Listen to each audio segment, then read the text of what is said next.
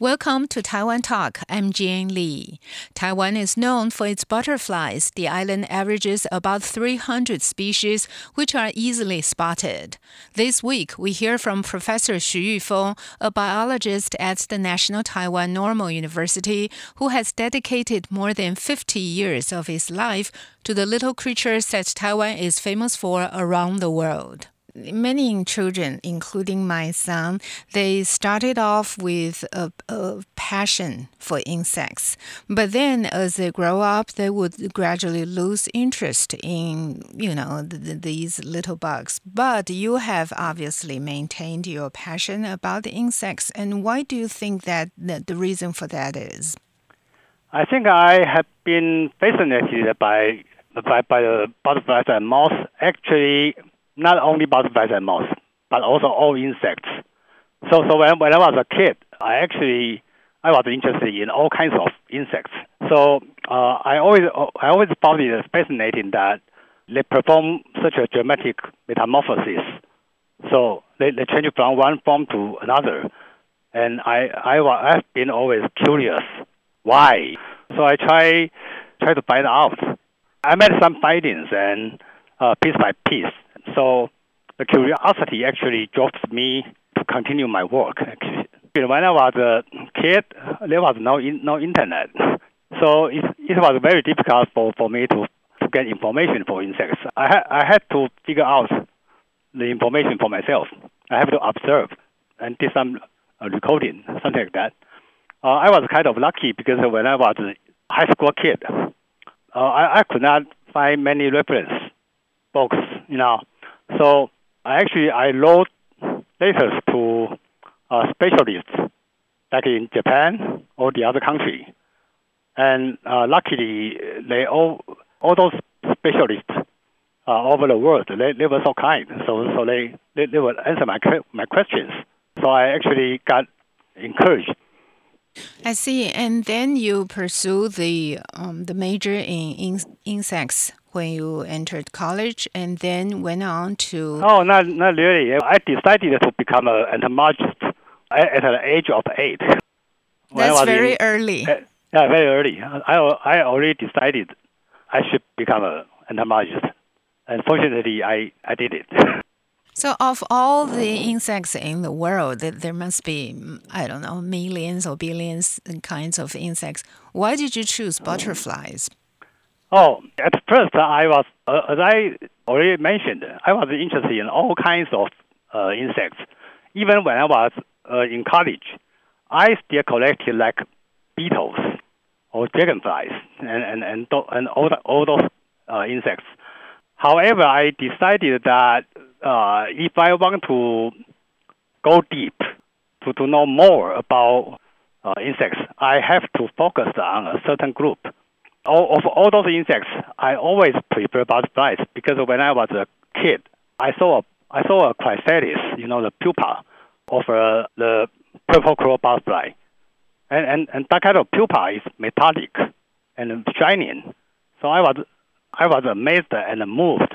I couldn't forget that feeling when I saw it for the first time.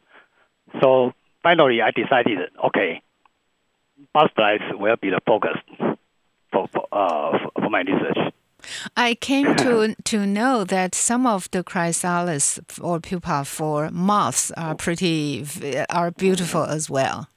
Yes. So I also studied moths. I studied both butterflies and moths. And actually, when I went to the U.S. for my degree, I took moths as the topic of my dissertation. When I finished my dissertation, I actually described and named 25 new species of Heliodinus moths of North America, not Taiwan. That's really amazing. Kind of funny, right? Yeah, I spent a lot of time in the deserts in Arizona, California, Baja California, and New Mexico, and studying those small moths. Did you like it? I really love it. I travel, all over the place. Yeah. Yep. Have you paid any attention to the butterflies there in the States while you were there as a graduate student? Oh, yes, of course. I actually also try to study some butterflies of North America. And eventually I found a new one in Baja California of Mexico. So I actually describe a new butterflies from Mexico. So how many species of butterflies have you seen in person with your own eyes? Can you? Oh, I don't know because I've traveled all over the world for butterflies. So I could not really count, I understand that in Taiwan, the common butterfly, the butterflies that you can reasonably possibly see is around 300 species of butterflies. Yeah, something like that, yes. And you have seen them all. No, not really. Too bad. I try. I think I have seen like 98%, 99%, but not all of them. Some species already went extinct. I had no chance, no opportunity. And on the other hand, there are some species really peculiar and special. For example, there is a species we call the so-called tile hestric, and that species is supposed to live near Taipei. I mean, in the Wulai area. It is a canopy species, live high up in the tree. So I've been trying to look for them for the past 10 years. Yeah, so far, no luck. But you do know that they exist. They have not gone extinct. Yes. Somebody took a photo of it, like 15 years ago, something. So it is still there, and the habitat has not changed over there. And over these past 10 years, I think we totally got 4 eggs of that species. Eggs. But only 1 egg hatched. And only 1 egg that hatched died as a larva in second instar. So as a result, I got nothing. So I think that species is just so difficult to reach. And the tree they live is like over 20 meters above the ground. So to me, it is really something to challenge, There's the purple crow butterfly. It's famous. Amazing. It's famous because each year the one section of the number 3 freeway would be closed just to make way for them. And so I was fascinated by this kind of reports as well and wonder if this kind of butterfly is the only migratory butterfly in Taiwan. Not really. We got another species called the chestnut tiger. That species of butterflies is also the night butterfly, the milkweed butterfly. And that species has been proved being able to migrate between Japan and Taiwan, and sometimes even goes to eastern China, Hong Kong, and northern Philippines. So they actually travel long distance. When you say chestnut tiger, this species in Chinese, what is it? 大卷斑蝶 or 青斑蝶. The only reason that's driving these butterflies to migrate is the weather, right? Mainly, the winter gathering of these butterflies is really a very magnificent phenomenon. So each year in the fall and in the winter, if you go to Maolin in southern Taiwan, you could see a lot of a huge number of these purple crow butterflies overwintering there. However, if the weather getting warmer and warmer, then they don't have to migrate. Then this phenomenon will disappear. That's what we are afraid of. Has it started? Is it an ongoing thing right now, or you are just afraid that it might happen in the future? No, I think it is happening because the number we found in the wintering site is getting, the number is decreasing. Last winter, we did not see too many individuals, compared to the past. E.O. Wilson, the person, of course, that you are fully aware of, he has said that there's no better high than discovery. So what are your biggest discoveries so far during your career? Oh, that's a very difficult question, right? To me, all findings are interesting, but some findings may be more significant or important in some aspects. For example, I discovered a species called the Quafu headstrick, and that species is specialized on the Taiwan beech.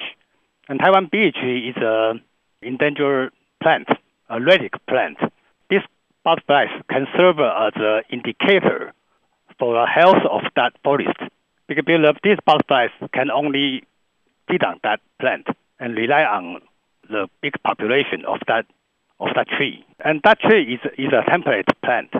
So when a global warming continue, the population of that tree will become fragmented, and some trees may die.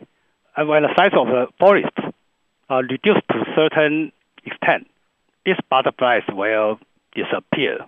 So it can serve as a good biological indicator for the health of the forest of the Taiwan beech. Continue. Do you expect to make new discoveries, a new species of butterfly in Taiwan in the future? That will be very difficult because Taiwan has a history of butterfly research for over 150 years. I think we know most of the species already. Actually, the last new species we found was in 2009. That's more than 10 years ago. With so many naturalists in Taiwan right now, we could not find anything new after 2009. So I think it's going to be very difficult. Not impossible, but very difficult. What will you say to a child who's passionate about bugs and like butterflies or beetles and things like that and aspire to be an expert in the field? What will you say to him or her? Okay, I will say if you are really interested in insects or any other kind of organisms, I think if you listen to your heart and believe in yourself, and you spend your energy and your time to study them, eventually you will find something nobody else knows. You are going to be the specialist in this field.